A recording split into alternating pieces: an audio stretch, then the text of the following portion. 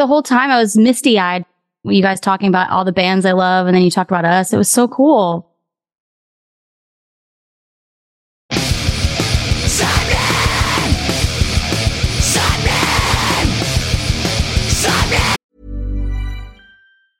Hiring for your small business? If you're not looking for professionals on LinkedIn, you're looking in the wrong place. That's like looking for your car keys in a fish tank. LinkedIn helps you hire professionals you can't find anywhere else, even those who aren't actively searching for a new job but might be open to the perfect role. In a given month, over 70% of LinkedIn users don't even visit other leading job sites. So start looking in the right place. With LinkedIn, you can hire professionals like a professional. Post your free job on linkedin.com/people today. Many of us have those stubborn pounds that seem impossible to lose, no matter how good we eat or how hard we work out. My solution is PlushCare. PlushCare is a leading telehealth provider with doctors who are there for you day and night to partner with you in your weight loss journey. They can prescribe FDA-approved weight loss medications like Wegovy and Zepbound for those who qualify. Plus, they accept most insurance plans. To get started, visit plushcare.com/weightloss. That's plushcare.com/weightloss. You're listening to Sapnin Podcast. Sapnin! You are listening to episode 251 of Sapnin Podcast, featuring myself, Sean Smith, and my good friend Morgan Richards. Whoa! Whoa! Whoa!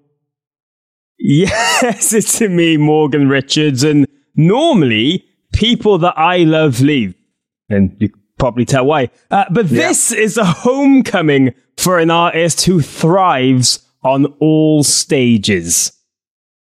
Yes, very, very sorry about that. Everything that's just happened then for that past 10 seconds. This week's guest is the fantastic, amazing Cassadee Pope. What a champion. I'm going to put her out there. I reckon she's my favourite Pope, because I'm not fussed on the guy with a pointy hat. Fuck. And the only other person I can think of is Nick Pope, who's a goalkeeper for Newcastle United, and I've got no, allegiance to him. So, stupid jokes and niche references, that's the way to do a podcast. But no, we love Cassadee. She is the queen of pop punk turned country star and breaking it into the mainstream after winning The Voice USA in 2013. Whether she's captured your heart through storytelling lyrics, Hey Monday, or just being a rad human, she's got one in a lifetime career mixing everything she's done. And she's very excited at the moment because there's a lot of buzz about her returning to her emo roots. Her latest singles, Almost There, People That I Love Leave, and collaborating with Taylor Akon on Coma is a really throwback vibe and her darker side. But what's super surreal to me, it's how this conversation came about. Last month, we did an episode 246 with emo historian Chris Payne, looking at the scene's mainstream explosion boom period and his book, Where Are Your Boys Tonight? Well, throughout that conversation, Cassadee gets mentioned and she listened, shared it on her socials with some very nice words, and ever since we've kind of reconnected and talking to make this happen. So had to jump at the opportunity to dive into her career again and get some fresh perspectives on just this wild journey. I don't think anybody listens to this, right? Even though I check them, I see the numbers now and again, right? And I see there's thousands of people that do listen to this, right? In my heart, I don't think anybody listens to this at all. So when I hear things like Cassadee Pope replying to one of our comments because she's listened to the podcast, I just think, that's fucking mental. That's mental. Like, if you break down everything she's ever done, right? So, the singer from A Monday, she listened to our podcast. That's fucking mad, right? The singer of The Voice, she won The Voice in America. She's listened to our podcast. That's fucking mad. Country singer and fucking massive star in that scene, Cassadee Pope, has listened to our fucking podcast. What? If this podcast is good enough for Cassadee Pope, it's definitely good enough for you, general public, absolutely normal civilian bastards, right? I'm joking. I love you as much. But yeah, I was blown away when I found out that she listened. And this is such a fun chat. This chat is even better than the first one we did, because it was a bit more relaxed. It was a bit more fun. She wonderfully opens up on everything we ask her. There's nothing that she doesn't answer, or no questions that she shrugs at. She literally was an open book, and I fucking loved her for that. So thank you very much, Cassadee. If you're listening again, that's mad. Yeah, that blows my mind as well, especially when you think back to, I've listened to her back catalogue for years. So the fact that she's listened to our voices is very weird, but no, this was just generally like a catch up with very old friends. And as Sean mentioned, there's so many secrets and honest conversations that happen throughout some wild laughs in between and some stories you'd never expect us to get on. So we don't want to ruin anything by telling you any previews of stuff. We're just going to get straight into it. But before we do... But she admits to 6 murders. Anyway, carry on. But before we get to that, just a quick reminder to go and follow us at SapningPod on Twitter and Instagram, and to support this podcast via our Patreon page at patreon.com/sapning. That is the best way to keep this thing going, and it's been so wholesome to see so many wonderful messages over this last week, celebrating the 250 milestone and things we're going to get into next. So go and check us out at SapningPod, patreon.com/sapning. But without any further ado, this is the wonderful Cassadee Pope returning on episode 251 of Sapning Podcast. She is my favourite Pope as well, thinking about it. Sapning! Sapning! Sapopnin! Casapnin! The Pope! What the... I've gone too far too soon, haven't I? Sorry.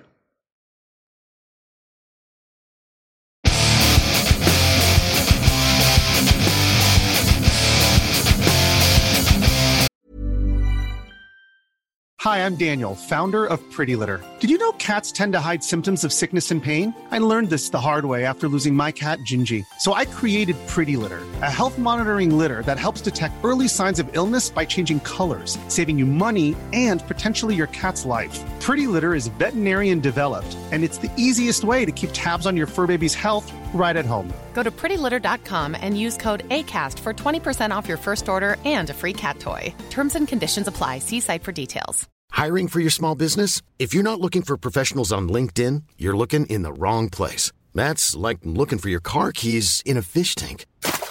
LinkedIn helps you hire professionals you can't find anywhere else, even those who aren't actively searching for a new job but might be open to the perfect role. In a given month, over 70% of LinkedIn users don't even visit other leading job sites. So start looking in the right place. With LinkedIn, you can hire professionals like a professional. Post your free job on linkedin.com/people today. Hey, it's Ryan Reynolds, and I'm here with Keith, co-star of my upcoming film, If, only in theaters May 17th. Do you want to tell people the big news? All right, I'll do it. Sign up now and you'll get unlimited for $15 a month and 6 months of Paramount Plus Essential Plan on us. MintMobile.com/switch. Upfront payment of $45 equivalent to $15 per month. Unlimited over 40 gigabytes per month. Face lower speeds. Videos at 480p. Active Mint customers by 531.24 get 6 months of Paramount Plus Essential Plan. Auto renews after 6 months. Offer ends May 31st, 2024. Separate Paramount Plus registration required. Terms and conditions apply if rated PG.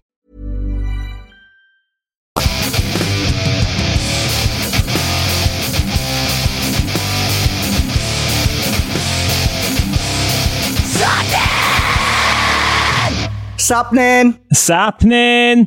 Sapnin! Yes! Yes! Back once again with Renegade Master is the mighty singer, songwriter, and all-round beautiful person, Cassadee Pope. How are you? I'm good. Thanks for that intro. That's so nice. That's Thanks for having me. No, it's brilliant to see you again. It's been 4 years since we recorded one of these things. Are you serious? Yeah. I had a look earlier. We went to you did the UK tour. We went to Bristol and the Fleece. 4 years. And I mean, that has been like the end of the world in between that as well, which we've all kind of just been through. We try to forget about. Yeah, this is the year you don't talk about. Yeah, pretty much. Yeah. That's so funny. Wow. Well, good to see you guys again. Yeah, thanks for coming back on. It's been weird. We've kind of reconnected after having Chris Ping on the podcast and him talking about his book and mentioning Hey Monday and yourself throughout that. And I mean, there's so much we want to talk about off the back of it and just things you're up to throughout this. But How are you doing at the moment? What's going on? What's new? It seems like you've been traveling a lot behind the scenes as well. Yeah, I just got back from England on Friday. I was there visiting my boyfriend. He's been there for 3 months doing a musical on the West End. So I went one other time, like a couple months ago, and just went back for a little family thing that he had. So yeah, I'm a little jet lagged right now, not gonna lie, but makeup makes a big difference. So we're good. Is the boyfriend American and just over in England, or is he actually English? He's English. We are based here in Nashville, but he's from Cornwall, so that's where I was. Wow. Nice. That's mad. Yeah, it's a nice place to visit. Many a Cornish pasty, or? Oh yeah. Every time. I don't feel like it's a trip to Cornwall if I don't get a pasty at some point. I just find it amazing, yeah, because like they're everywhere. Like a Cornish pasty is known throughout the UK or whatever. So every truck stop has got them. But yeah, to hear American, yeah, just appreciate the Cornish pasty is brilliant. It's and surreal. Say it right, not pasty. Yeah, I've heard pasty before. I'm like, that's a different thing. Yeah. Cornwall does pasties? No way. There's lots of... I thought it was a lot of old conservative women. You wouldn't think they'd be into pasties, but hey, you never know what happens behind closed doors. This is true. You don't know. You do not know. But yeah, it was a good trip. It was nice. But yeah, good to be back and working on the next single release. So chatting with my team about that right now, and just signed with Sound Talent Group, a booking agency that are amazing. So we're kind of scheming for next year and maybe even this fall. So yeah, working on all that stuff. It's been fun. Yeah, constantly busy. And I mean, I've always found your career so interesting and kind of unique because you've kind of had this spotlight of 3 different musical worlds. You know, you started very with that punk DIY ethos, going straight into the mainstream pop culture world of The Voice, and then country as his home kind of Dolly Parton land anyway.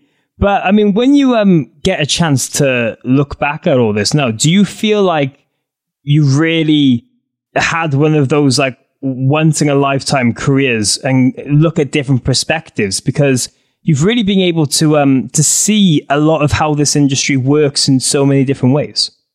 Yeah, I mean, I do feel really fortunate because I've been able to get to a certain level of success in both pop punk and country. And I feel like that in itself is an achievement. I'm really proud of that.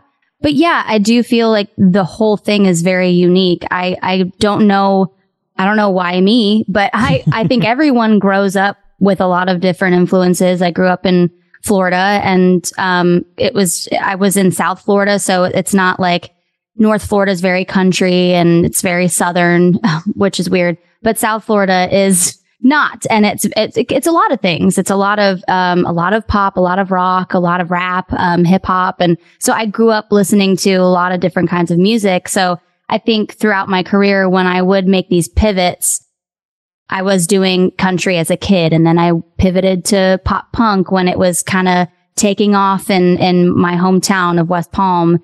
And then I pivoted to like more pop right before The Voice. I did like a pop EP.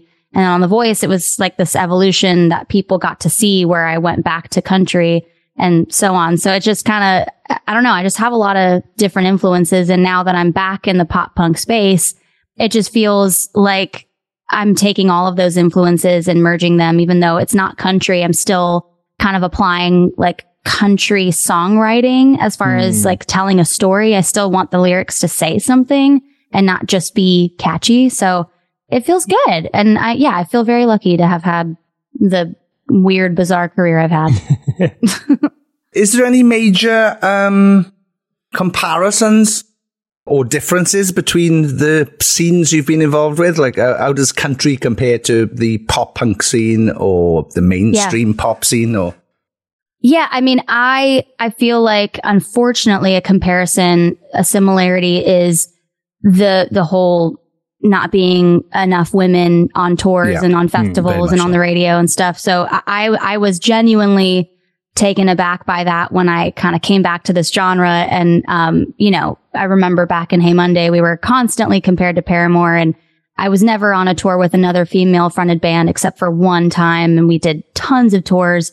And so coming back in 2023 and being like, wow, it's still like this, and seeing festival lineups come out and there's like one or two women on it. It's just kind of mind boggling. It's still like that. And it's very much like that in country music, unfortunately, especially country radio. I'm sure you know all about that, but just the percentage of women that get to number one on country radio is like in the single digits. It's awful. And so that's a similarity. I think the difference is, just the cultures. I think pop punk and mainstream and pop are very progressive for the most part, and it's very daring, and people push the boundaries, and they can say whatever they want in their songs. And in country music, it's for the most part very conservative, very like there are these boundaries in songwriting, and women especially can't say certain things or wear certain things, or they're called certain names. And so I think I really enjoy the freedom I feel being back in this genre, and I tried not to put those boundaries on myself when I was in country music, but I think when you're in Nashville and you're in it, and especially when I was on a country label, you just kind of subconsciously do that. You water yourself down and you don't realize it. So yeah, those are the major differences, I feel. Yeah. That's so crazy to hear both of those worlds, the restrictions, but especially not being able to kind of be your full self with certain nuances or wording or, as you said, clothes or anything like that. I mean, yeah, it must be really hard to kind of play the music industry game in a lot of ways and kind of conform to that. I mean, yes, there must have been so many kind of inner thoughts and arguments and kind of listening to people you don't really want to take advice from and those kind of things. Yeah, and I think, I've been in this industry since technically, I got my first record deal when I was 15. So, and then I was doing music full time from like 14. So I've been doing it for a really long time. And I think when you start really young, you almost just like, or from early on, you start to collect these thoughts and these falsehoods that you're told. And so even if you feel like you have all this experience, you also have a lot of exposure to people saying things to you that aren't true, that like you have to be skinny, or you can't be too tan because it might be confusing to people in the Northeast who don't go to the beach. Like really weird shit that you're told. So yeah, I think you don't realize it. You just kind of end up doing things and saying things that you feel like you're supposed to. And then once especially, with my journey, once I started going to therapy and really like digging into why I was not feeling like myself or I wasn't happy, that's when it sort of all came together. Like, oh, it's because for a very long time I've been told things and I didn't realize they stuck on me for so long. Yeah, I think people just don't realize being so much into that world, like once you're at a top level for things, how much opinionated people are, and especially the higher up in labels and all that kind of stuff. So I'm sure it can be quite difficult to navigate all that, as you said. But is there been any one like little thing in particular, like now, that you've been able to do again, and you're just like, oh, it's just the ability to do that is so freeing? Yeah, now that I'm not on a label, and I've had a couple of times I've been able to collaborate with people, but I can just collaborate with another artist and there's no issue. The only person that I've collaborated with in the past couple of years who's on a major label is my friend Jax. And there was like, an email that had to be sent to the label and they approved it. But, I think when there's two major labels involved and you're not on the same one, there's all this red tape. There's just tons of issues. And so I feel really just so excited. And it's like giving me pause for ever thinking maybe I'll go to a label again. Like, it's just like, that's such an easy thing to do. Taylor Acorn and I have a song out and, we decided to do it together and it came out like a month later. So it just, it's so nice to not have those restrictions. But it's just nice to see you're in a good place and having fun and high spirited about so much going on. And there's a lot we'll get to. But just speaking of those like different chapters, like how do you see it? Do you see them as like different versions of you? Like, do you feel like there's a emo Cassadee, a country Cassadee? Like, how do you add those up? I mean, I'm sure it must just feel like one giant whirlwind of a career when you do look back. But yeah, do you kind of see it as different chapters, different versions? How would you label it? I mean, I see it as different chapters, but I don't see it as different me's. I've always loved both genres. I've always loved pop punk and I've always loved country. So, and both I've gone in waves. Like, I think when I went to country music, there was this, when I was in Hey Monday, like we got in the scene kind of as it started to fizzle. It wasn't as trendy and mainstream. And then when I went country in 2013, I think it was, I wasn't super into what was coming out in the pop punk scene at that time. And then fast forward to, a couple of years ago, 3 years ago or so, I started not loving what was going on in country music. And so I just feel like both genres have this ebb and flow. All genres do. And I have kind of just gone where I feel like, okay, I can identify with this. This feels like me. I'm going to go over here. But yeah, I mean, have I changed my hair?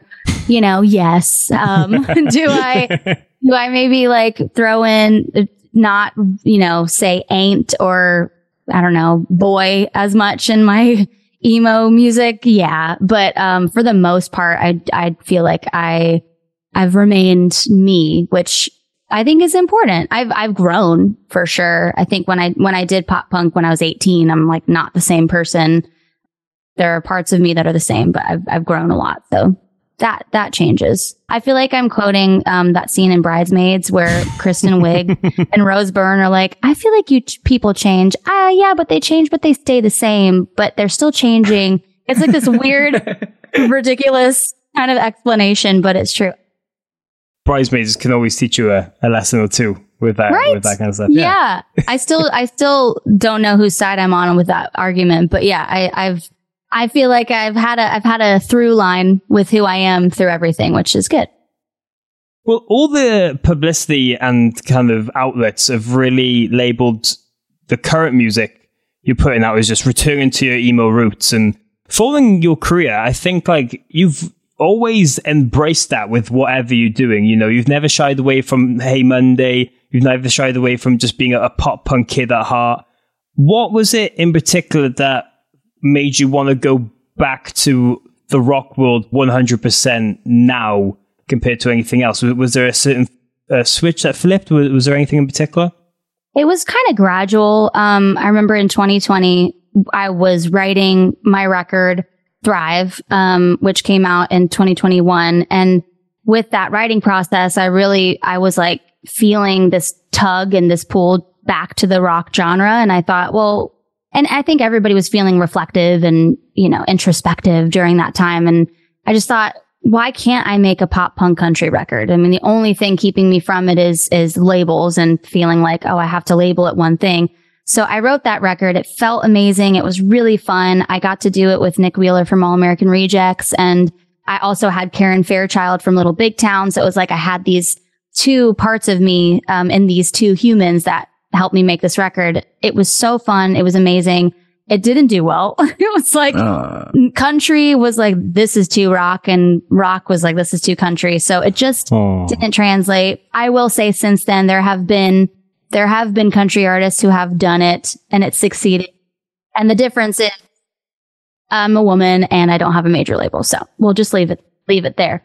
But, and then after that, I was like, okay, I just feel I hate having to, conform to anything. But I did feel in that moment after that record cycle came and went, like I have to make a decision here.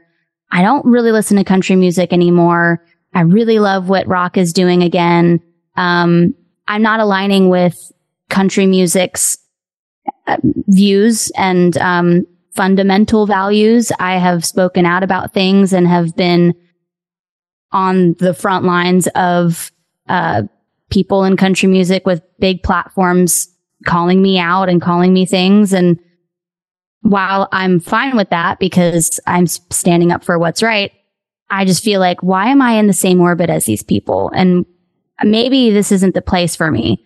And I'm lucky to where I have this other influence, this other side that I love, that is true to my heart and true to my roots, that I can say, you know what? I'm going to go over here. This feels right for me. And so it was last year, the beginning of 2022, where I started writing with that in mind.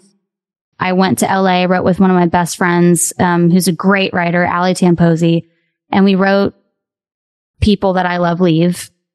It just felt like, okay, it just like a light bulb went off, and I was like, okay, this does feel like Hey Monday, but it's not. It's new, it's fresh, it's different.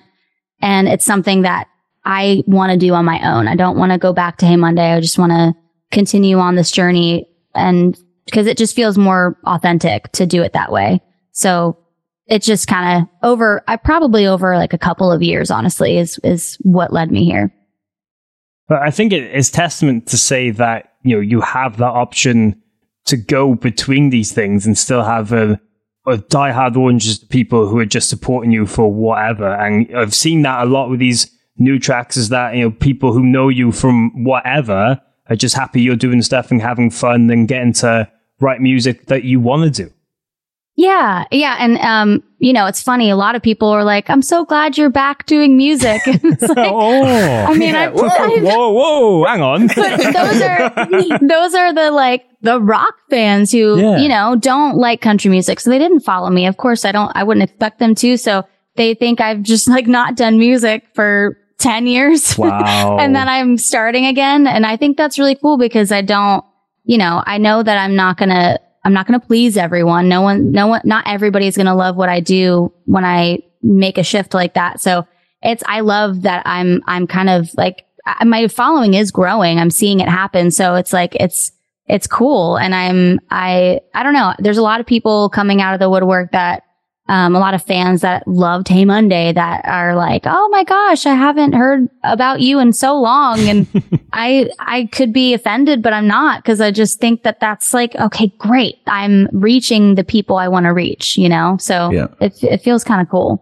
Well, it's also testament as well to how well you did as well while over doing country and pop as well. The fact that you could technically disappear to the pop punk kids while working and doing something else that you love is testament to you, I guess, because a lot of people from outside, look at me, for example, when my band failed miserably, I had to go, right, what can I do as soon as possible that keeps me in that light? Yeah. So I'm not missing from the scene, I guess. Whereas you just went, right, I'll go over here, I'll do this, and smashed it and did really well. I was still like, don't forget me. I'm in this. Hey guys. So no, yeah, testament to you for that. That's awesome that you got to do that. Thanks. And you did do that. But there's no right or wrong way to do any, you know what I mean? Like that was your path and I took my path. And I think a lot of it a lot of me just walking away from pop punk and going full force into country was because I had to make that decision in that moment. And I felt like if I kind of dabbled in both, I wouldn't succeed and go very far in either. It would just kind of be this middle ground and at the time it wasn't happening. Like, I mean, there weren't any country artists that were doing like pop punk. So, I had to kind of make that decision. And yeah, I think you did great. Oh, thanks. Thank you very much. Thank you. Yeah. No regrets. That's all I've ever, do you know what? That's all I've ever wanted to hear. So this is going to be our last ever episode. I did all right. You made it. Thanks, Cassadee. I did all right. You're doing great, sweetie. Oh, Mom, do you hear that? Do you hear what she said? Mom. I'm going to get my mother now. Speak of my mother quick. She doesn't think I'm doing very well. No. I'm here to lift you up. Yeah, thank you very much. Job done. We need you on every week in that case. Whoa. Oh, yeah. All right. I'm down. You couldn't call me every Monday morning, could you? And just be like, come on, Sean, we got another week of this. We can do this. Come on now. You got this. Stick out. Yeah. Oh, I need that. Oh. Yeah, I'll just be the resident pep talk person. You just have me on when someone... You can have a segment if you want. Just send us some really nice messages to send to people. Every week, I'm down. Yeah. I'm so down. Spread some positivity. Words of affirmation with Cassadee Pope. Yeah. No, words of hope with Cassadee Pope. Oh, yeah. Nice. Here we go. I can tell you were a songwriter. Yeah. Rhyming. Look at you rhyming. Yeah, I was going to say, yeah. I went to rhymezone.com really quickly. And I do love Rhymezone. Every front person I've ever met knows about Rhymezone. And it's like, yeah, I bet you fucking do. We've all typed in dog and see what comes up with dog. I would type in like the easiest word to rhyme with, because when you're in the session and you're literally like, you just have this brain block. You're like, I gotta just unlock that and just go to Rhymezone. It helps every time. Every time. I love it that it's universal Rhymezone. It doesn't matter what country you come from or what band you're in or what genre, you've used Rhymezone because, you couldn't think of a word. Brilliant. Yeah. I love it. You couldn't rhyme dog. Fog. There we go. Let's not start now. Yeah, we'll end up writing a song instead. No, but one of the other things I've really I noticed from this period is that you recently posted and said that, you know, going back into this world, it's being able for you to not only reconnect with a lot of music you loved back in the day, but younger self.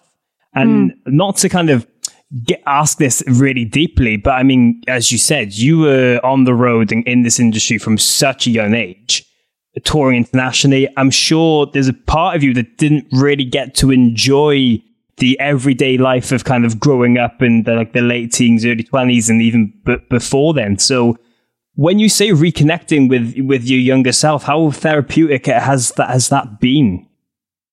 It's been amazing. We definitely didn't get to soak up anything that happened with Hey Monday. It was so fast. It was so crazy.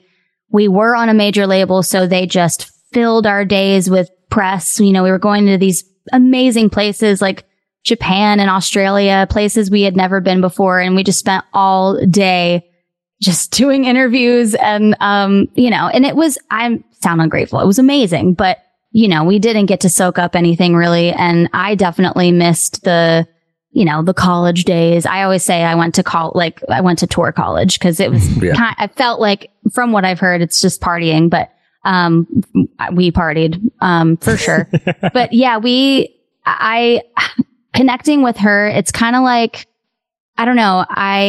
When I got into music, it's even before Hey Monday who I'm connecting with, you know what I mean? Like when I started doing music, it was because all of a sudden I took lessons, I started singing and it felt really good. And I loved it like right off the bat. And it was just this feeling of purpose. And I was like, I don't know what this is, what I'm feeling, but like, I'm going to do this for the rest of my life. And connecting with that girl, it's not even like the Hey Monday girl or whatever. It's like the kid that started singing who was like, I can't explain why I love this, but I do. And I can't imagine doing anything else.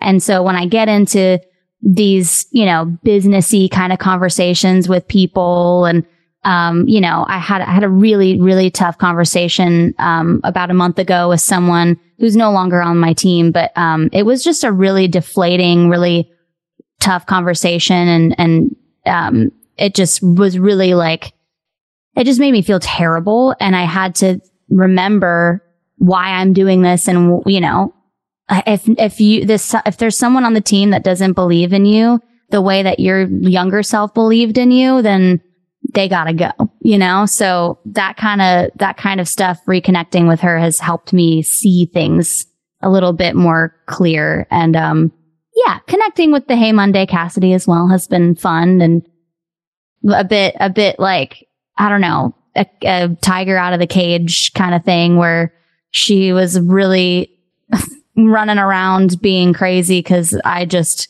was like, I'm 18. I'm on tour with Fall Out Boy. I get to do whatever I want. And I did. And kind of getting that energy back feels really fun because I can do whatever I want. I mean, within reason. But Yeah. I don't know. You could get away with a murder or two, I reckon. Who knows? Yeah. I never murdered anyone, all right? Yeah. It was never proven. It was never proven. Come on, guys. Oh, what? Yeah, just Don't go hang on. searching all of the Hey Monday tour dates and where serial killers might have Could you might have imagine? happened.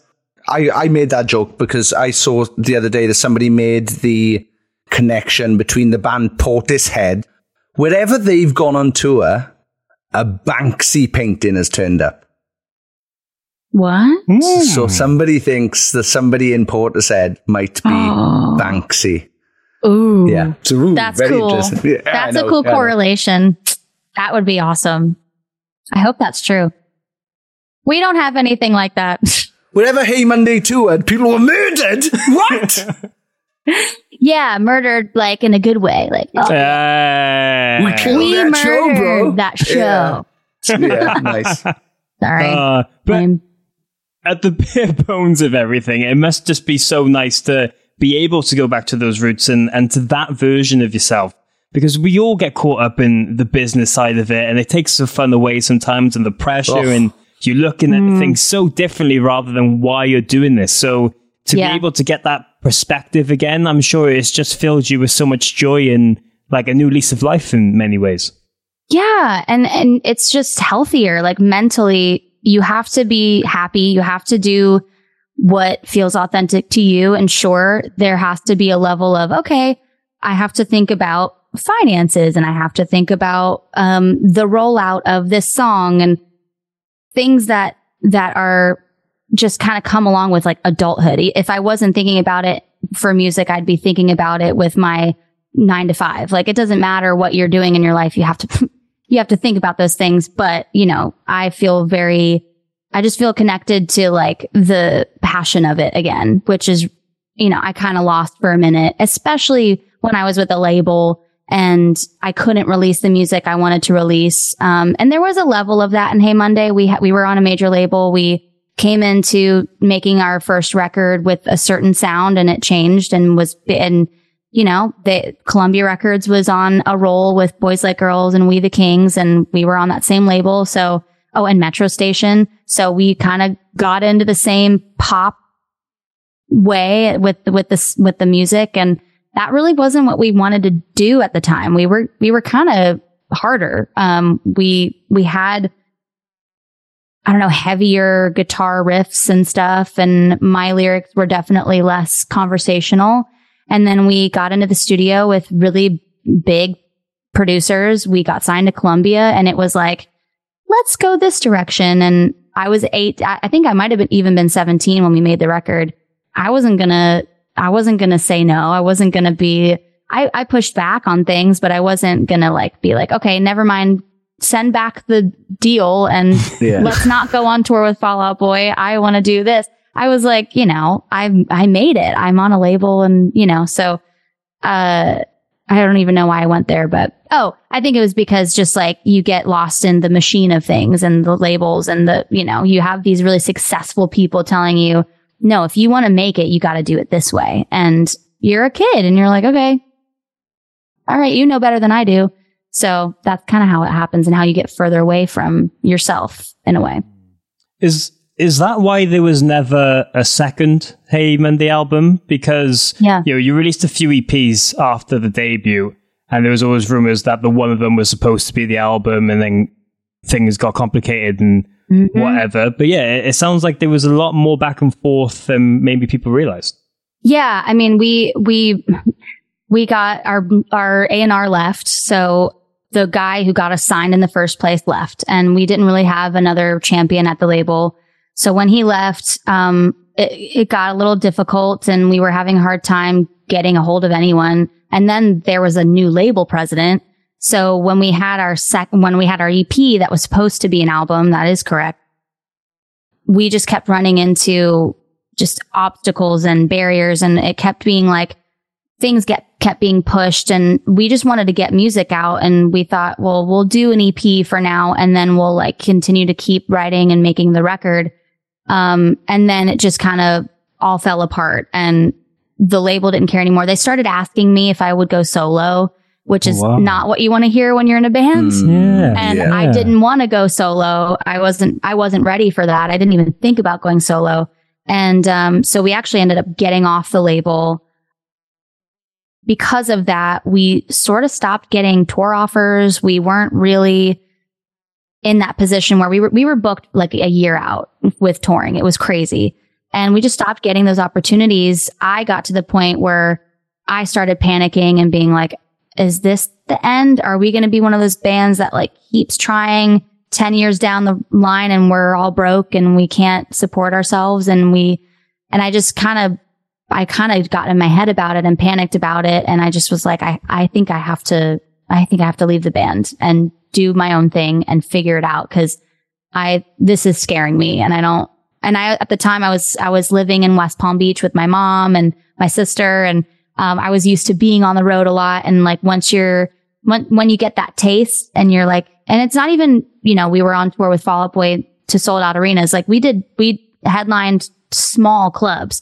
It wasn't even the size of the rooms. It was the fact that I wasn't out anymore and I was just home, and we weren't with the label anymore. We weren't getting tours. And I was just like in Florida where there's really nothing for you there as a musician. I just was like, I'm going to move to LA and go solo and see what happens. So that's kind of what led me to do The Voice. I was in LA for about a year before I even auditioned. And it was a moment of desperation is why I auditioned. I wasn't like wanting to take that route, but it just wasn't happening. So that's kind of what led me there. Yeah. How much is like The Voice produced and figured out backstage? Because I've never really understood how it kind of works, really. So they scout a lot of people that come on the show because they're very open about the fact that they have contestants, artists on the show who might have had past careers or failed careers or were backup singers, whatever. So they scouted me and asked me to come audition. So I did and got through and everything. And the process was it was the hardest thing I've ever gone through, but they were so accommodating to us. And like the PAs were just so kind. They again, like called us artists, not contestants, because they knew a lot of us were artists and wrote our own music and had released music ourselves. So it just was a really, caring environment. And I just went back recently to sing for Blake Shelton's last episode. And I was so happy to see most of the people there were the same people as when I was there 10 years ago, almost 11 years ago. And the new people that were there, they were still doing the like pep talks. They were still checking on all the artists. And it's just like, it's such a beautiful environment. Although it was the hardest thing I've ever done, it was still like, they took care of us, which was, it was amazing. Well, yeah. I only asked because I thought it would be literally the complete opposite of that. Like I thought it would just be like the machine is working.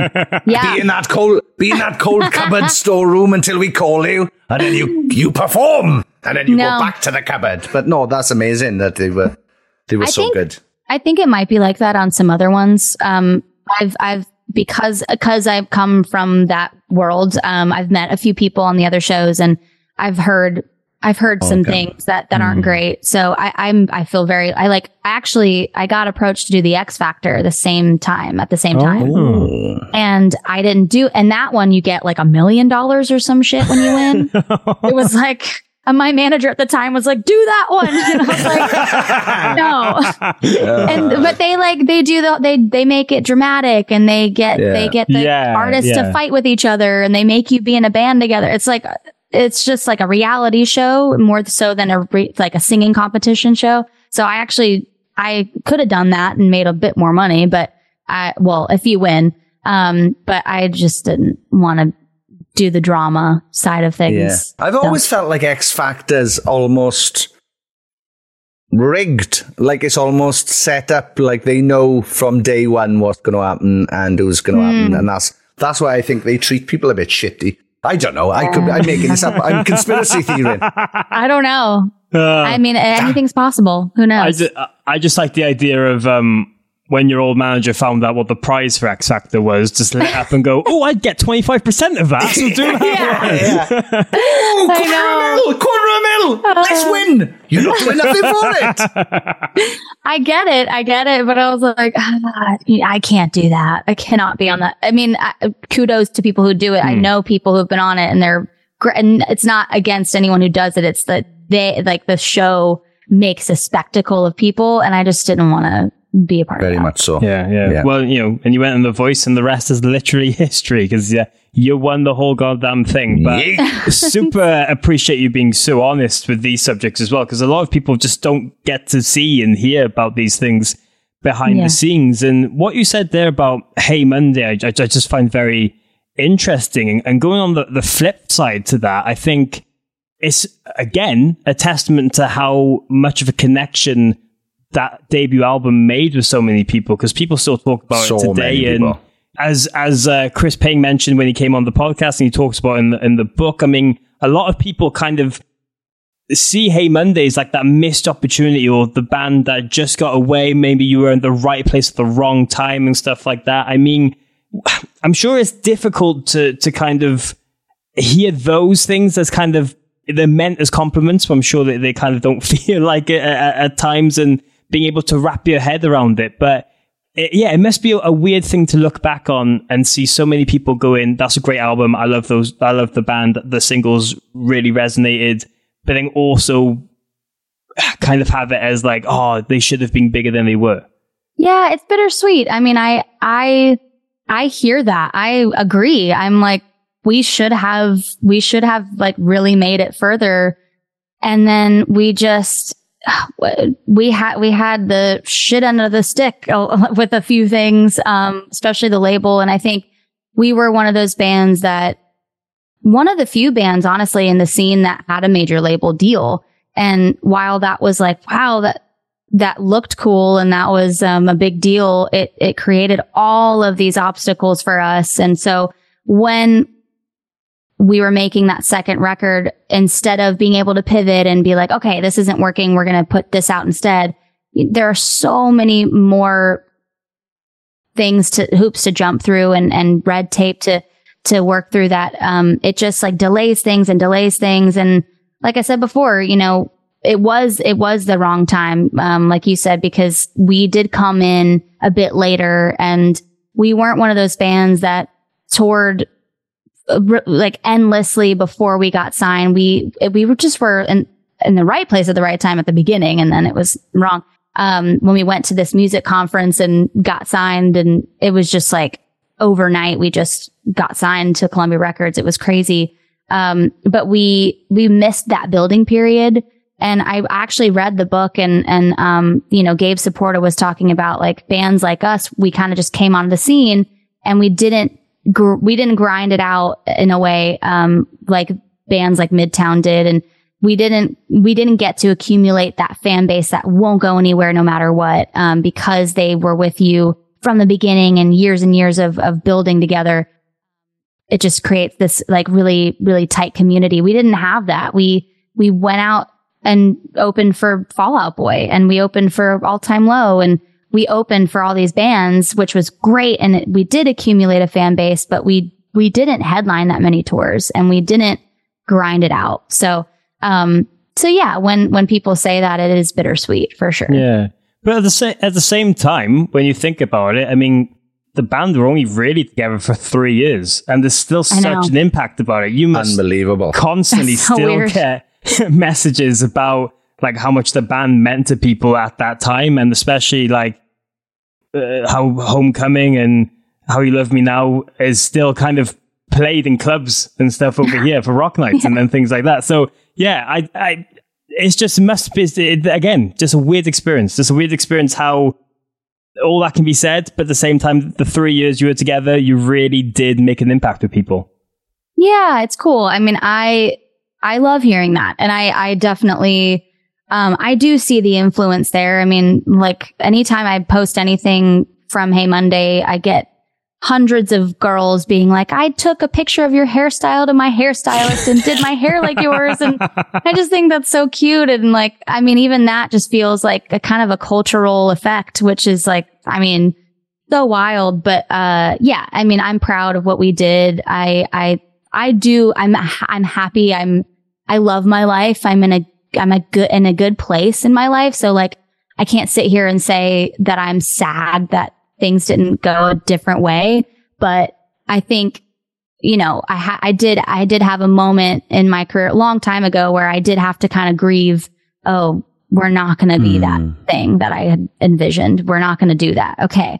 Time to recalibrate. I'm sad about that. And then going to go do this other thing. So like, I think that's what a career is, or, you know, what I've had to do is the ends of these chapters. I have to kind of mourn the end. It's like, kind of had to do that with country music. I kind of had to be like, I've worked really hard for 10 years in this genre and I'm walking away from it. And it's like, I'm not burning that bridge where I'm like, I hate everyone, but it's like, I'm walking away from this thing that I've been doing. And that's sad, but I'm really excited at the same time. So a lot of that throughout my career. Yeah. Well, as I said, from someone looking at it from like the outside looking in, I just always find it so amazing how you can just change stuff up and you have a career where you can try different things and it all be there together. But thanks. I wouldn't mind if it's all right with you just talking about Pete Wentz's influence with Hey Monday as well, because Chris brought her up and I wasn't really aware of it before, how much of an advocate he was for the band, and he tried to sign you just by himself and then ended up having to co-sign with Columbia and all that. I mean, because as well, at the time period, it is Pete Wentz mainstream fame. What was all that stuff like? Was he just like a supporter from day one and just wanted to just get you out there? Yeah, I mean, he came into the situation after we had sort of started talking to Columbia. So, we were like, oh, wait, we really want to work with Pete Wentz. And then thankfully Columbia were like, well, yeah, we'll do a joint venture with Decadence. That's good for us too. And so it worked out. It was really happenstance. Like our old manager, had heard about us through Columbia. Cause at the time we didn't have a manager. We did, but it was like our hometown management. And they were playing a demo of ours in the Crush management office. And Pete was just in there and he heard it and he was like, who's that? And then that's how that happened. So he ended up being, you know, I think it was more of like he was going to be the word of mouth guy and he was going to take us places. And he had me with him on Degrassi randomly doing a cameo. Just stuff that just like random, but like helped with exposure. And they took us on tour and I was in one of their music videos. And so it was just that kind of relationship where it wasn't so much like Columbia were the bank and they were the ones that were taking our music to radio. And they were, you know, that's our A&R. And Pete kind of was an A&R. He was popping into the studio and listening to things and advising and stuff. But it was less of like that kind of stiff, sterile label relationship. It was like he was our dude helping us out and like spreading the word, which was so cool. Yeah, that must have been insane at the time, really, with his stardom. And think about it. Bruno Mars was over the moon just to see him walk past at that time. Like, it's crazy. Yeah, I know. He was like, we were like going, I forget what, I think we were in Vegas, on a day off. And I think that was like they did the VMAs and they played this, they recorded this performance at the Palms in like a suite and we got to go and there were like half naked women dancing and it was like crazy. And we were just there and I think I might have been like 19 at the time. But I was like, what is my life right now? What's going on?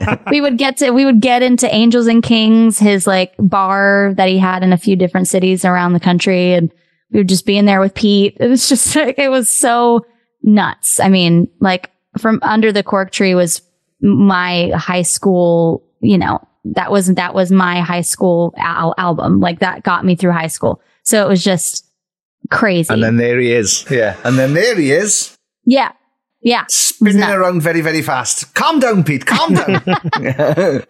Yeah. I mean, they even let me come up and sing Sugar We're Going Down with them on tour every night. Amazing. So just wild.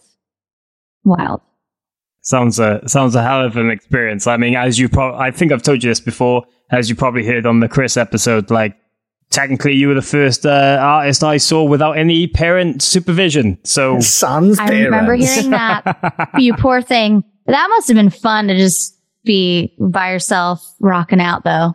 Oh, yeah. Well, yeah. Thinking about it now, 3 really important bands to me from that time, because it was you, Kids in Glass Houses, who massive Welsh and UK influence, and then Fallout Boy, and then Fallout Boy. So yeah, that was a hell of a gig. Was All American Rejects on that? Oh no, they were on in Australia. There was a few different like lineups for that tour. We were on the whole thing. It was insane. Wow. But with all that as well, I mean, throughout your career, you've just been a part of so many crazy experiences, whether it's stuff like that, whether it's singing with Avril Lavigne, whether it's being nominated for a Grammy. I mean, there's so many things we could say to you, and you just be like, oh yeah, I did that. That's mad. Completed. Yeah. Tick. Yes, I am. Tick. I forgot about that. Yeah. Is there anything where you just go, oh yeah, that happened, and just kind of like beside yourself to think like, what on earth is this crazy life? Yeah, and it really only happens when I'm like talking to my boyfriend, because, he didn't know about Hey Monday before we started dating, and he dug into everything, and he was like, you did this at what you were, and one of the things that I don't even remember how I came across it, but I remembered that I was on the cover of 17 magazine in Indonesia. Wow. And it was in a scrapbook. My mom has a scrapbook of all the Hey Monday stuff, typical mom stuff. And we were flipping through it one time at my mom's, and he's like, what the hell? That is crazy. And I thought, I thought it was crazy at the time too, but I just forgot. I was on the cover of a 17 magazine. And then another thing that was really cool that we got to do is Hey Monday. We had a full-on separate release of Hold On Tight in Japan. So we did like a photo shoot and everything. It was like a whole different cover and everything for Japan. So that was crazy. And I've obviously never done that again. I would love to, but that was some Columbia Records money there. Have you got a copy of that record though? That's the question. I do. Have you got good. Because I do. I came across one of the Blackouts Japanese, because they tend to do a remake album. And yeah, I came across one online the other day, and I was like, oh, I've never owned one of them. That's weird. Can you That's my album. Do you not have it? No, I don't. I don't have one, but I have to find it. Yeah. Yeah, you gotta find it. Sadly, that's but yeah. If you buy it, do you technically get some of the money back? Like the 60p out of the fucking £20 probably, but that's gonna go toward the recoupment from the deal. Yeah, that's true. That's true. Yeah, 15 years later. Oh yeah, definitely. Brett Gurewitz is seeing that money if I buy that. Yeah. Oh no. Oh wow. Yeah, there's a lot of things that I'm like, whoa. Like we did. I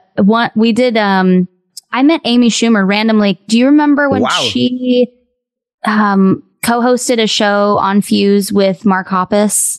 I forget what the show was called. So it was before she blew up, but we played that show, and I got to meet her, and she was super cool and chill, and then now she's like huge. Superstar. Yeah. Yeah. Yeah, I loved Amy Schumer. Yeah. Mm-hmm. Awesome. Very, very funny. Well, speaking of crazy things as well, like I've always noticed, and this term probably is the wrong thing, but like you've always done like sneaky appearances in things, whether it be sneaky. Well, like the bands didn't know. Yeah, and she's just like, I'll be there now. Just show up at the studio. What's she doing here? Oh, not her again. But loads of different artists, I like to think, like, oh, Madonna. Oh, what the hell? Life is oh, gee, I thought I was singing it. I say it like that though, because like there's, you feature on Yellow Card songs, for example, and it's not really like, it's not like featuring Cassadee Pope. Like you have to really go into the album details to know like your backing vocalist. You said like you appear in a Fall Out Boy music video. You've been on the TV show Nashville. Like there's all these little things. Like, is there been any, like what, like, it must be cool to see like you've got Easter eggs throughout your career as well. And is there any we don't know about? Like, is there any little other surprises like that? Well, I did do a feature with I See Stars, but that's like clearly stated. I sang background vocals on Backseat Serenade by All Time Low, and I wasn't like a feature or anything. But I think, I don't know if they still do, but I remember for a long time they live would like keep my voice in the tracks just to like help with, There's some sort of PRS, isn't it? Surely there's got to be. You're technically performing every night. Right. I'd have a look into that. I did Degrassi random. I don't know. Was there Drake there? Was Drake there at the time? No. Well, he wasn't on set, but I think he was on the show. I did sing on a Cobra Starship song, but like a lot of us did from Decadence. It was that Snakes on a Plane song. Oh, yeah. So I'm on there somewhere, but I'm not a feature, so you wouldn't know. But I'm sprinkled in there. It Boys as well, original Matt Cutchell. It Boys. Yeah, Matt Cutchell. I know. Oh, I one of the first things that I did when I moved to LA was sing on that song, and I loved that song. It was so cute and pop. And then, next thing I know, he's like blowing up doing Emo's Not Dead. I was like, dude, do you remember me? Like, I sang with you. He's like, of course. So I did his cruise. I did Emo's Not Dead cruise last year. Oh, nice. How was that? Because that just sounds like a mad experience, getting all those emos on the water. Oh yeah, it was so cool because everybody was so respectful, and because I'm a fan of Under Oath, I'm a fan of Dashboard and Cartel, so I was like going to the shows as well, and people were so cool about it. They were, I was just like a fan with them, so it wasn't like I couldn't enjoy the cruise as well. But yeah, it was hard. I will say it was performing on a moving boat, on a moving vehicle. Basically, it was tricky because the headbanging, you kind of lose your balance. But it was I never thought about that. Yeah. You could rock out and go forward, and you come back and you're in a totally different continent. Wow, where am I? It was wild. It was weird, and I don't drink before I sing because I don't feel like I sing as well. So I think that was like a hindrance because I feel like when you drink on a cruise, it helps you a bit. Like you get your sea legs a bit more because you're just like not as aware. But I couldn't do that. So I love the idea of you singing a note and holding it out and then realizing you've gone over a different time zone. And you're like, whoa, I held that for an hour. I held that one note for an hour, technically. We're being technical. Yep, I know. It was a short one. We went from LA to Mexico, so it wasn't that long of a trip. All right. But it was awesome. Well, yeah, I think there might be some murmurs of us going along next year. Well, we'll see. Fingers crossed. We'll see. But yeah. Oh, that would be great. Yeah, it would be very nice for us. Oh my God, that'd be amazing. I'll put in a good word. Please do. We need a holiday, so that would be like... we've been doing this this week now. Our 250th episode came out. We've been doing this 250 weeks in a row. So yeah, we have you guys. That's amazing. It's not good for us. That's awesome. We appreciate I meant mentally. Oh, mentally.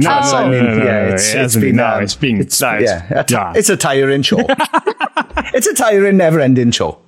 Oh, well, you're doing great. You're doing great, you guys. This is where I come in. Moments of hope. Keep going. That was your moment of hope with Cassadee Pope. Yes! Please, that's really good, actually. You should record that. That's my TV that's advert the jingle. voice. Yeah. Oh, yeah, we could do it like the movie guy. One girl. bringing you hope. One mission. Cassadee Pope. Yeah. Making you feel good. On the edge of space. When your life is no longer your own. Just going through all the things he says. Yeah. Oh, interesting. That was a girl. Was a two turn. girls. He's practiced this once or twice. Can you tell? Yeah. Pretty good. Renegade cop. A robot renegade cop. Sorry, I'll stop. Sorry. It's late over here. And I'm going mad. So sorry about that. Is it? Oh, yeah. Sorry. Yeah. No, it's all good. No, it's fine. Thank you. Yeah, we appreciate you taking the time, seriously. But we won't keep you too much longer because you've got to do stuff in the rest of your day. But as we start to... you've got a life, yeah. We won't keep you too longer, because living and stuff. Because there's things. But as we start to wind down on this conversation, there's a couple more things I would like to bring up and ask. Speaking of the boat, I'm sure there must be a handful of venues you have played that just are a little bit bonkers in terms of like the weirdest place to play live. We mentioned this now and again with artists, and Frank Iroh has told us about playing on the back of a pickup truck. Sean's played a bull ring in Madrid. Is there any just things you wouldn't expect to be venues and you've played there, or weird circumstances? Yeah, for sure. I mean, I think any place on a country radio tour is the most random because you end up playing like buffets or in the middle of a mall, like a shopping mall. I don't know if it's the same over there.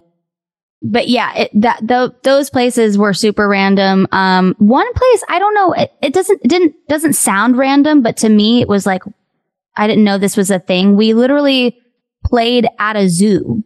And there was like bears in a cage behind us. It felt like once I got there, I was like, this doesn't feel right. I don't want to like be loud around these animals. But once you're there, you kind of have to do it. But I was like, this feels odd. And I didn't know shows happened at zoos. It was just like, we showed up and we played, and it was like, that was random. Very weird. Yeah. Wow. I just imagined the bears going wild behind you, and people are like, oh, the bears are really rocking out. And like, no, they just hate noise. They just hate noise. They're poor things. I mean, never played a zoo again. I got even offered to play SeaWorld, and I said, no way, because I saw blackfish. But yeah, that was a random one for sure. Wow. Yeah. Wow. A zoo. Yeah, I've never heard of anyone playing a zoo. Nah. We haven't had zoo so far. No. There you are. I thought mine was pretty good with the Theatre of Death, the old buffalo. That's pretty amazing. Yeah, it's not. Bull ring. Think how many poor. No. Yeah, it's dreadful. It's dreadful. But yeah, played there. Sawdust on the floor. Yuckovy. Yeah, not nice. Okay. Not nice. Yeah. Yeah, I don't think I'll be going there. No, don't. Yeah, Madrid. Just in case you ever get booked for Spain, check. I would like to go to Spain, but maybe not that venue though. No more playing in front of animals.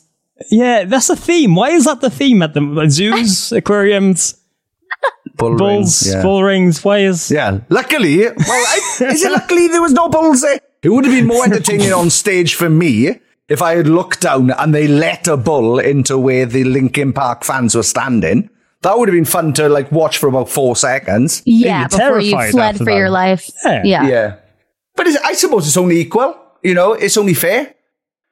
Good. Zoo's the best one. Yeah, best one so far. You've stumped us that much that we've gone off on tangents. Moving to more positive stuff. Like, you've talked about how excited you are and feeling more free about the new emo music you're releasing and the 3 tracks you put out lately, and Coma, Almost There, and People That I Love Leave.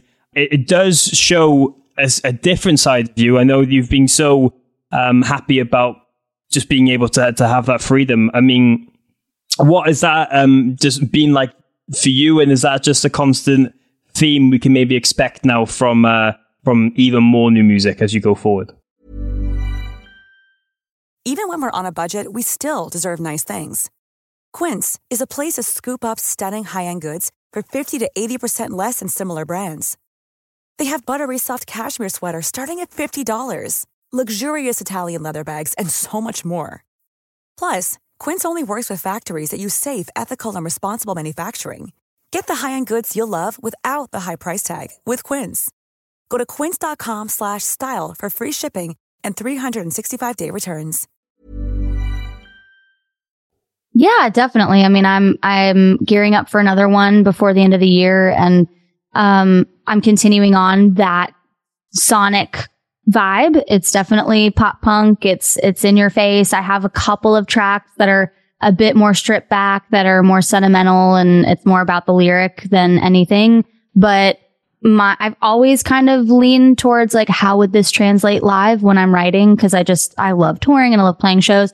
And all of these songs I like cannot wait to play live because they're so energetic, and there's so many moments where I can just picture people's hands in the air and, and claps and stuff. So a lot of crowd participation songs that I feel like will translate so well live. But, I'm almost done making the record. So the full album is almost done. And I'm hoping to get that out early next year, but I want it to be with a tour. So I might have to be flexible with that depending on when a tour comes together. Are you eyeing up coming to the UK at all to play? Yeah. I now that I'm with Sound Talent Group, there's actually somebody at the agency who's working on things for next year over there. So things I think are going to come together pretty nicely. Ooh, awesome. Very, very excited about that. I'll let you know. Well, please do. Please do. Yeah, will I come to them? Will I come to a show? Yeah.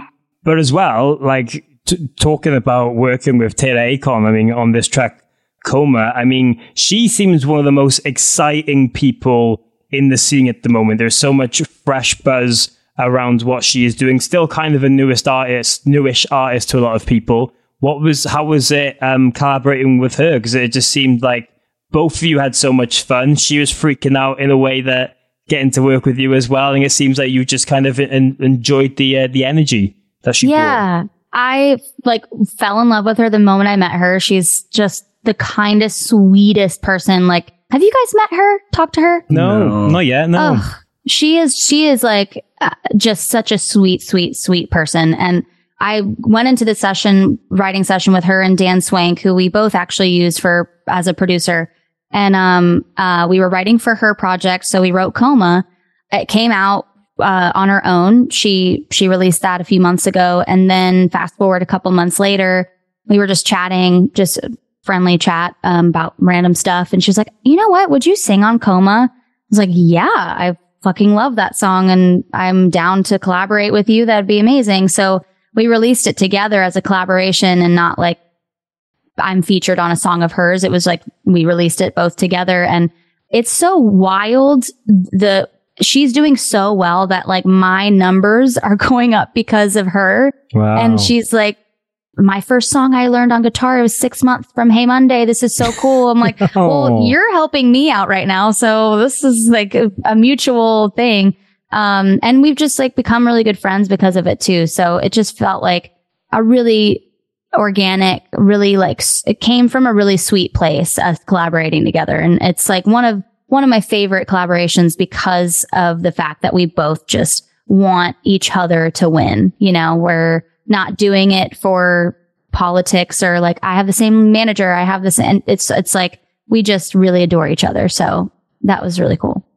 Nice. Yeah. Very good to hear. Yeah, things like that are always awesome to see, and I'm excited for what the both of you kind of do next. Earlier, you said there's a lot of things you find very exciting about the scene now that's kind of drawing you back. Is there any other bands or artists that you think people should really be checking out or be giving more attention to as well?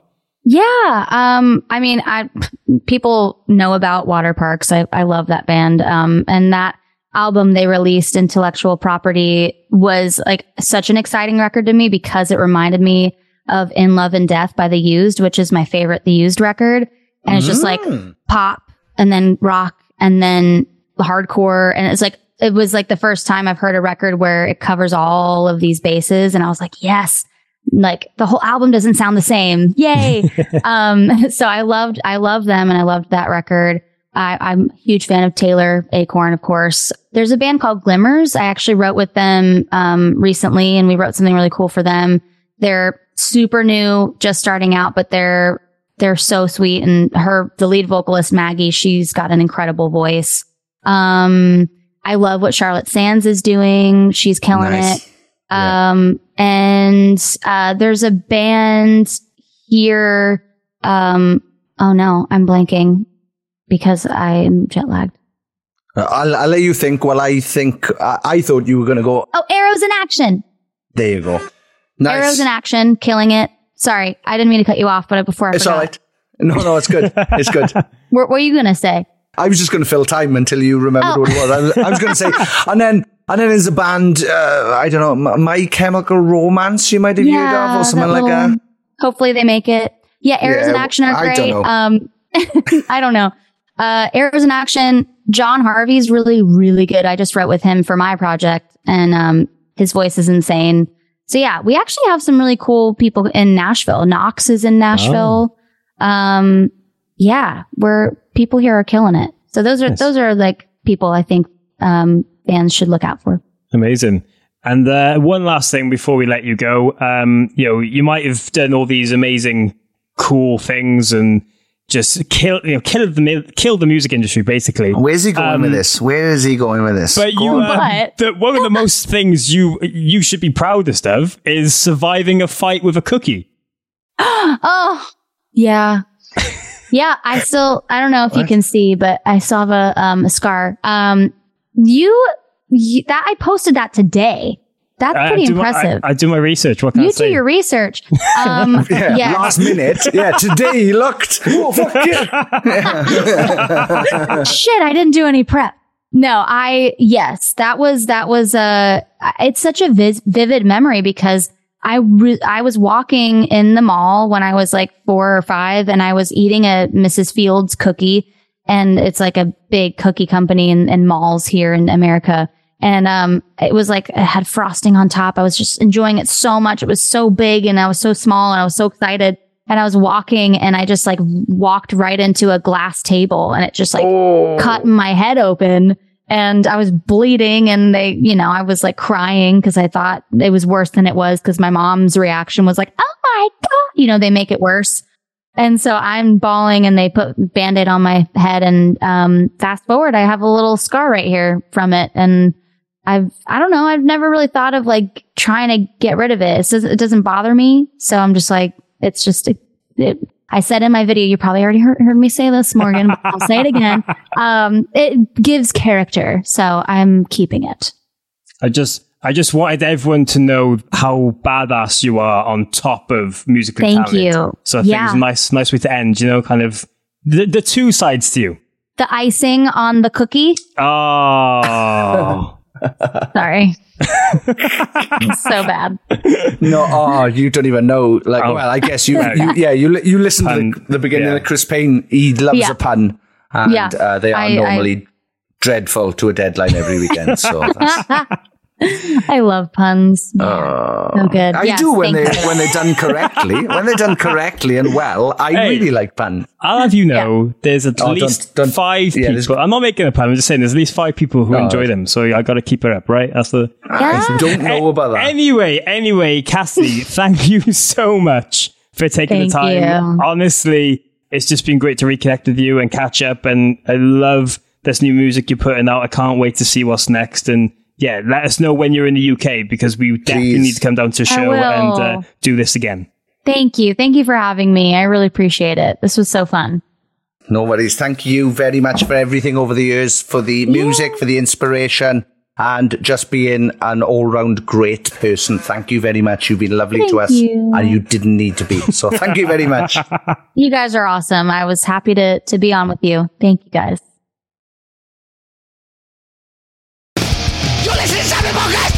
Yeah. Hey. Yes, that was the unbelievably beautiful inside and out Cassadee Pope. What a fucking legend within our scene, within TV competition scene, within the country scene. What an amazing chat. And again, blown away by how it all came together just because we had Chris Payne, the author, on to talk about emo and pop punk back in the day. Absolutely bonkers. Yeah, it's absolutely insane. And as I kept telling her throughout this conversation, like I honestly think she's got one of the most unique careers ever. She's done it all. She's seen so many different aspects of this industry, and it's just so nice to get an insight into all of that and to see her so happy about what she's doing now. Like, I really enjoy her country albums and releases, even though I'm not a massive country fan myself, you know. No, but you are a massive... That's only a partial bit of the word. I've always loved what she's done, and these new pop punk emo tracks that she's kind of brought back all their influences is amazing to see. I'm excited to find out where she's going with it and the album, and hopefully she'll be back for that tour soon and we can all have a giant party together. Yes, I would like that very much. Also, if she listens to this and she's doesn't have anything booked for the end of February, give me a shout. I think I might know a band who would consider... would love to have her on tour. Anyway, yes, thank you very much to Cassadee for that. What a fucking brilliant chat. It happened the week that Mexico has shown that they've got aliens in their possession. I've missed this, what?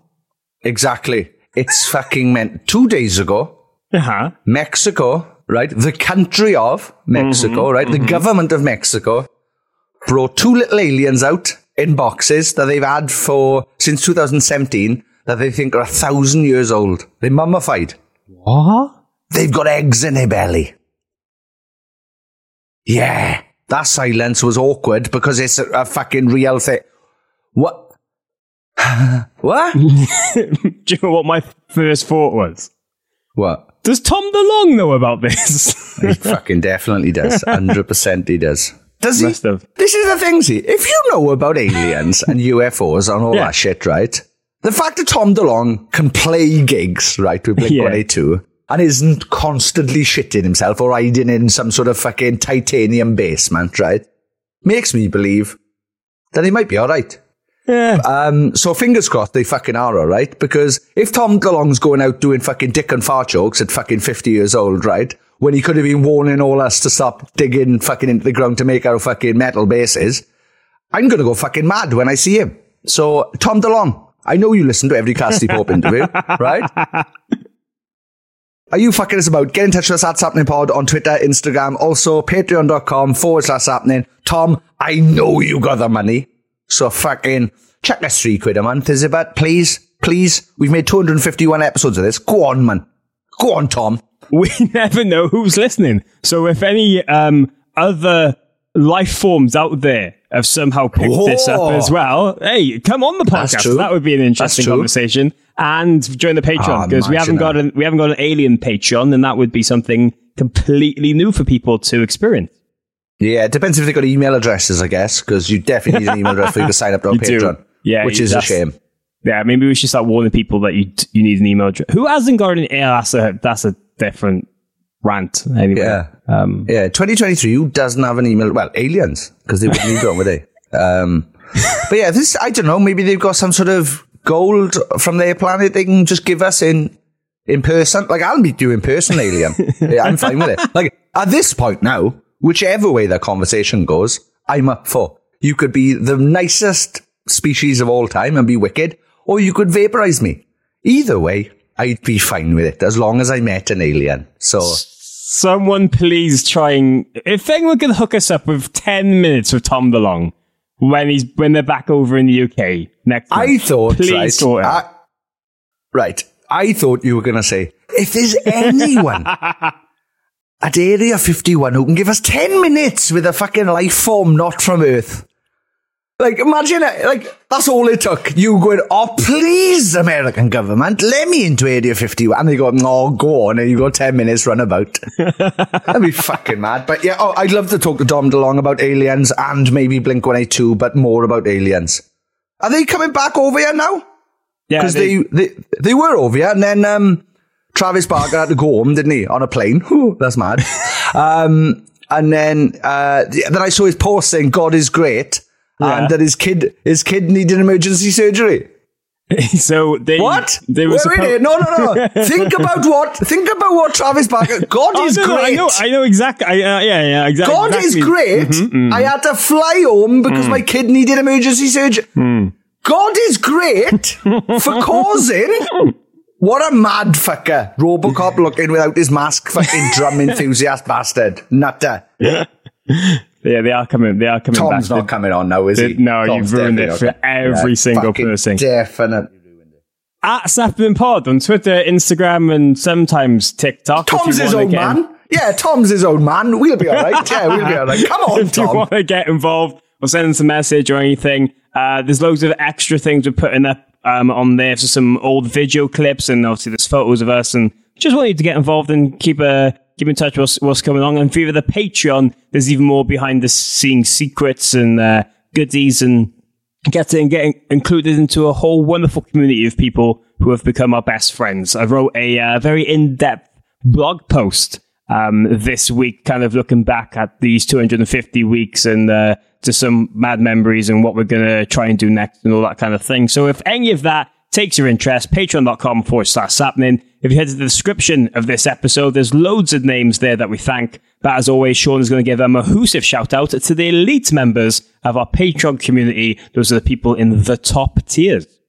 Yes, I love all of our patrons equally, but these guys even more so. So that doesn't make sense, does it? No, I joke. I love you all very, very much. If you've ever thought about joining our Patreon, thank you very much. If you have joined our Patreon, thank you very much. If you joined our Patreon and left, thank you very much. If you're thinking about joining our Patreon, get a fucking move on! Thank you very much. Kylie Wheeler, Mayumi Liwowe, Janelle Castan, Paul Hirschfield, Tony Michael, Kelly Ewan, Dilly Grimwood, Natasha Morris, Emma Barber, Mitch Perry, Nathan Crocho, Scarlett Charlton, Nathan White, Amy Louise, Alexandra Pemberton, Kat Besant, Molly Malloy and James Bowerbank, Jenny Robinson, Murray Grimwood, Scott Jones, Amy Dawson, Stuart McNaught, Ellen Southfield, Stephen Aston, Caroline Robertson, Kate Puttock, Louis Cook, Martina McManus, Carl Pendlebury, Danny Eaton, James McNaught, Jenny Munster, Jason Heredia, John and Emma, M. Evans Roberts. Sorry, I had a mouthful of spit. Thank you very much. Craig Harris, Evan, Sean Foynes, Vicky, Emily Perry, Adam Kingelgoss Parslow, Kalila Keane, Indigo Lima, Oscar Victor, Echo Charlie, Oscar Charlie, Kilo, Sarah. That's I Love Cox in the police alphabet. I don't know what they call it. Josh, someone asked me what's the 9th letter of the alphabet. It was a complete... Josh, someone asked me what's the 9th letter of the alphabet. It was a complete guess, but I was right. Crisp. Aye. What's the 9th letter of the alphabet? It was a complete guess, but I was right. Yeah. Fucking... Can we ban him? I like him, and he's real positive in the group, but fucking come on. Anyway, thank you very much, Kyle David Smith, and last but no means least, Connor Lewins and family. Before we go, I want to give a shout out to I Can't Die, who released a song called Teaser. That is a fucking ripper. Check that out. Also, if you're about this Saturday in Cardiff, check out Create a Clash, what's she calling it? One of our patrons, Keris Andrews, is putting on gigs at Fuel and the Moon Club in Cardiff. It's an all-dayer. Please check that out. There's a bunch of bands playing who are Patreon members, so it's going to be very, very exciting. Please check it out. What's it called? Critical Creative. I was way off. I knew it. I'd fucking seen it. But there you go. Yeah, so check it out. Come on down to Cardiff on the 16th. What are you going to say? At Critical Creators on Instagram. There's a whole account about it and more information on the lineup and it being a good course and the gigs and bands and all that. So yeah, go and check it out. Yes, please do. We might be there. So that's a selling point for anyone. Yeah, if that's put you off, we might not be there. So there you go. But yeah. Thank you very much if you've listened this far. Tom DeLong, please come on. Travis Barker, choose your words wisely. Also, if God saved your kid, God also did that to your kid. Apologies for making you realise that's how God would obviously work, isn't it? Mad. Sapnin! We're never going to talk to aliens about Tom DeLong at this rate.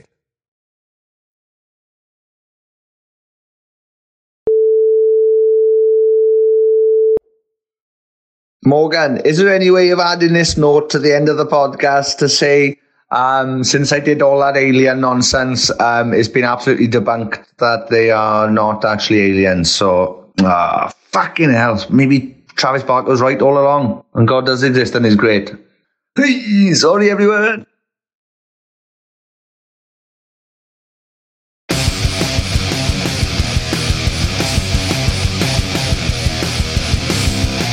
You're listening to Sappening Podcast with Sean Smith and Morgan Richards. Thank you very much for downloading this podcast or streaming it, or I don't know what else you do with podcasts. Thank you very much.